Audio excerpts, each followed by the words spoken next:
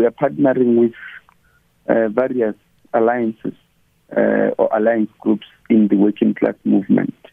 And these movements are part of what we call the Working Class Summit. And they are a host of various organizations that constitute the different sections of the working class. We're going to be studying at 12, I think, and until 2. So that the assembly time is 12.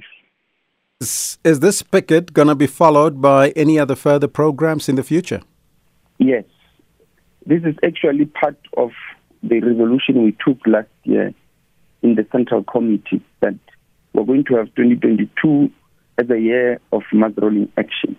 The idea behind this is that the South African working class movements and activists have taken a serious battery as a result of the demobilization politically since 1994 until today.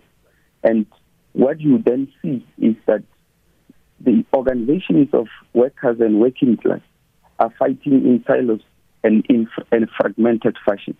But secondly, you also have the huge majority of our people who have given up on fighting in the most coordinated fashion. So you find communities fighting in their different silos against service delivery failures in various municipalities and communities. Students fighting in different campuses against mandatory vaccination, financial exclusion, and trade unions fighting differently in their own silos against wage cuts, wage freeze, and job losses.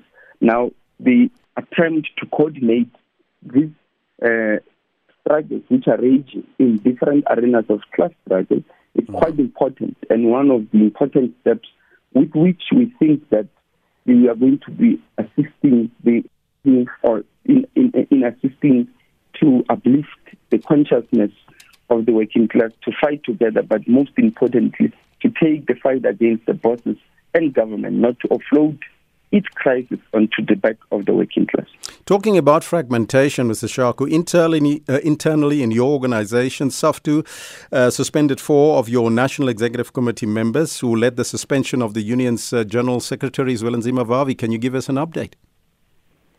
Remember, the update was given on the 27th of March after the National Executive Committee.